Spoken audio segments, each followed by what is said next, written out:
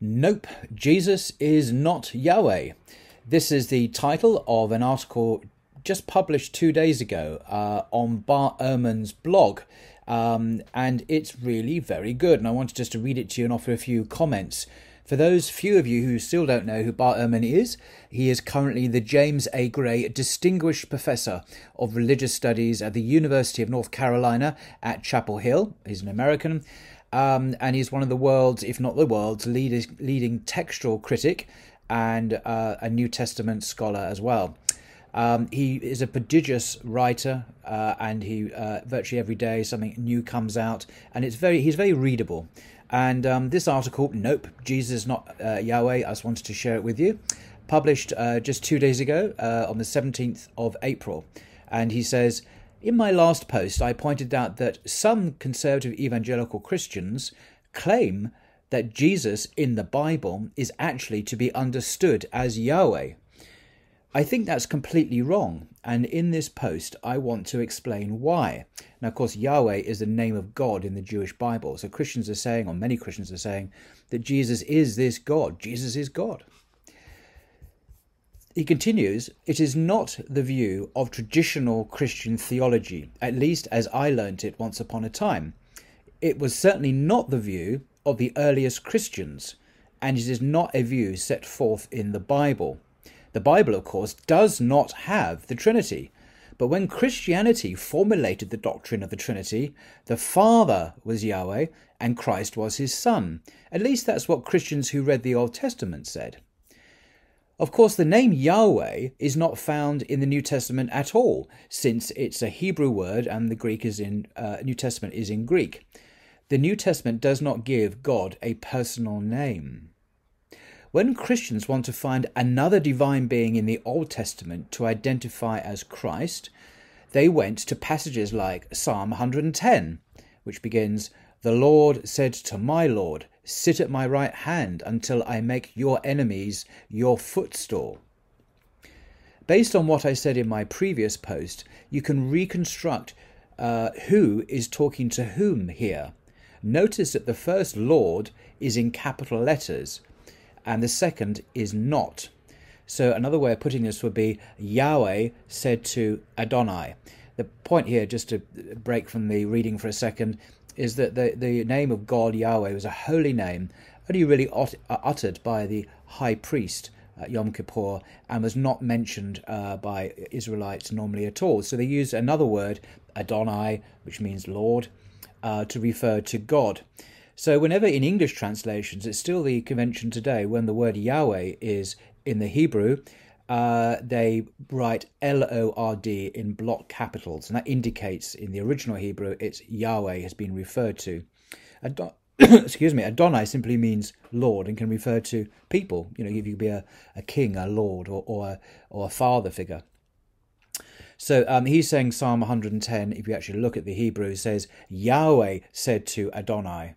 So it's not two divine beings, it's one, and obviously the one is God, Yahweh. In interpreting that passage, Christians asked, who is that elevated Christ, our Lord, to his right hand? Obviously, God the Father elevated Christ. And so God the Father is Yahweh, and the one elevated to his right hand is the Lord Jesus. Christians appeal to this verse in reference to Christ a good deal. And indeed, he mentions a number of times when it occurs. These Christians were not seeing Jesus as Yahweh, but as his Son, whom he exalted to his right hand. This is a really important point. This is the thing about New Testament scholarship, really good scholarship, is it pays very careful and meticulous attention to what's actually being stated in the text, rather than reading it through a later Christian tradition or any tradition, church tradition. It takes all that away and focuses just on the text, read in its historical and cultural context. And often that gives readings of the Bible which are quite different from later Christian readings. So he continues, Christians such as the 2nd century Justin Martyr also found references to the pre-incarnate Christ in the Old Testament traditions of the angel of the Lord, who was God's, Yahweh's, chief representative on earth, delivering God's message with God's full authority in the stories of the patriarchs, for example in Genesis and Exodus. Who was this mysterious angel? For Christians, he was Christ before he was born of the Virgin Mary. I wonder if the confusion among evangelicals about the Christian understanding of Christ, when they say he is Yahweh, is because the angel of the Lord is so fully representative of Yahweh himself that he is sometimes called Yahweh, after he is clearly identified not as Yahweh, but his angel. Why would he be called Yahweh if he was Yahweh's messenger? Because, by the way, angel means messenger in the Bible. It would be kind of like if a messenger of the king comes to you and orders you to do something, you tell your neighbours that the king has told you to do something. Well, actually, his messenger did, but he was so fully representative of the king that his words were the king's. This happens when the angel of the Lord speaks to Moses from the burning bush in the famous passage of Exodus 3, as you can see. This, by the way, is a favourite passage of Christian apologists trying to prove that Jesus is God. But the early Christians, so far as I know, were clear on this matter. This was Christ coming in his pre-incarnate state as God's chief representative, the angel of the Lord, who was given such authority that he could be considered as having the full status of the Lord, capital L-O-R-D, even though he was merely his angel, the view that Christians took of Christ. Some modern Christians may misinterpret the Christ poem in Philippians 2 in this way. Philippians 2 is the letter that Paul wrote to the Philippians, and the second chapter is an absolute favourite of Christian evangelists. I have it constantly read to me as if this proves something to me, as if I've never read the passage before. Anyway, Bart Ehrman says this about it. I talked about the poem at length a month or so ago on the blog. When Christ is exalted after his death, God gives him the name that is above every name, so that all creation will worship and confess him. That is a reference to Isaiah 45, where Yahweh alone has the name above every name, so that all worship and confess him alone. Possibly these modern Christians are thinking that Christ before must have been given the name Yahweh, and therefore he is Yahweh. But the passage doesn't seem to mean that. The ultimate Lord of all, Yahweh, is the one who gives Jesus that name above all others. Now, obviously, stepping aside from Bart here, who has the ultimate authority of the universe? God. No one gives God authority. If God gives authority to another entity, another person, another being, that person is not God from all eternity. They receive that authority from Yahweh. So this language of receiving is really important. God doesn't receive authority from anyone else, at least not the God of Abraham, Moses, Jesus and Muhammad. So it's worth noting that in this very passage, this is in Philippians 2, when God gives Jesus his name, it does not mean that he has made a name switch for Jesus. On the contrary, the passage says that the name to which everyone will bow in worship and confess is Jesus, not Yahweh. That at the name of Jesus every knee shall bow and every tongue confess. End quote. Jesus' own name is exalted. So, how did Yahweh give him a name above all others?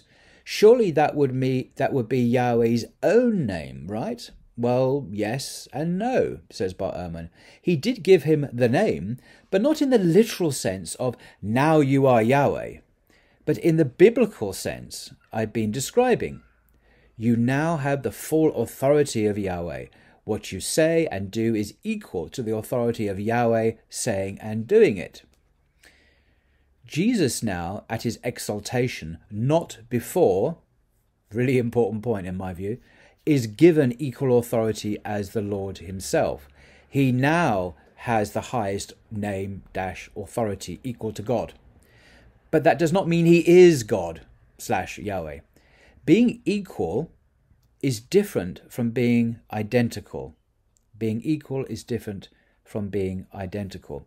I just want to go back here a few sentences where he says, Jesus now at his exaltation, not before. So Jesus didn't have this authority before his exaltation. He was given it after his exaltation.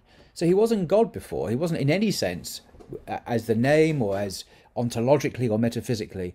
It was something that God gave to him. Therefore, he could not have been God. And the penultimate paragraph is another analogy. When someone says to you, "Open up in the name of the king," or "in the name of the law," the name means the authority.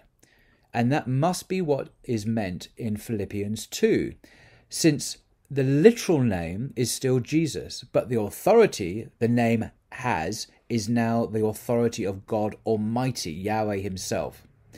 So I simply don't think it's right that Christian theology understands Jesus as Yahweh. Well, I guess some Christians do, since that appears to be what they think. I wonder when they started thinking it, ... End quote. End of the passage. So I think that's actually quite helpful, and I love the forensic way he analyzes these passages. And he makes clear that, well, firstly, what do we conclude? What can I conclude? That Paul, the Apostle Paul, who wrote Philippians, was not a Trinitarian. He didn't believe in God the Father, God the Son, and God the Holy Spirit. When he speaks of God, he means the Father. The Father certainly gives his Son, Jesus, authority, but there's no sense of an eternal Trinity. From all eternity, there was Father, Son, and Holy Spirit. That is absent from Paul's thinking. So the doctrine of the Trinity that developed later is very much an evolution into a new species of theology, really, that didn't exist in the New Testament. Anyway, I just wanted to share that with you. I will put the link to the Bart Ehrman blog in the description below. It's worth a read and worth chewing over. I think it's very interesting. Till next time.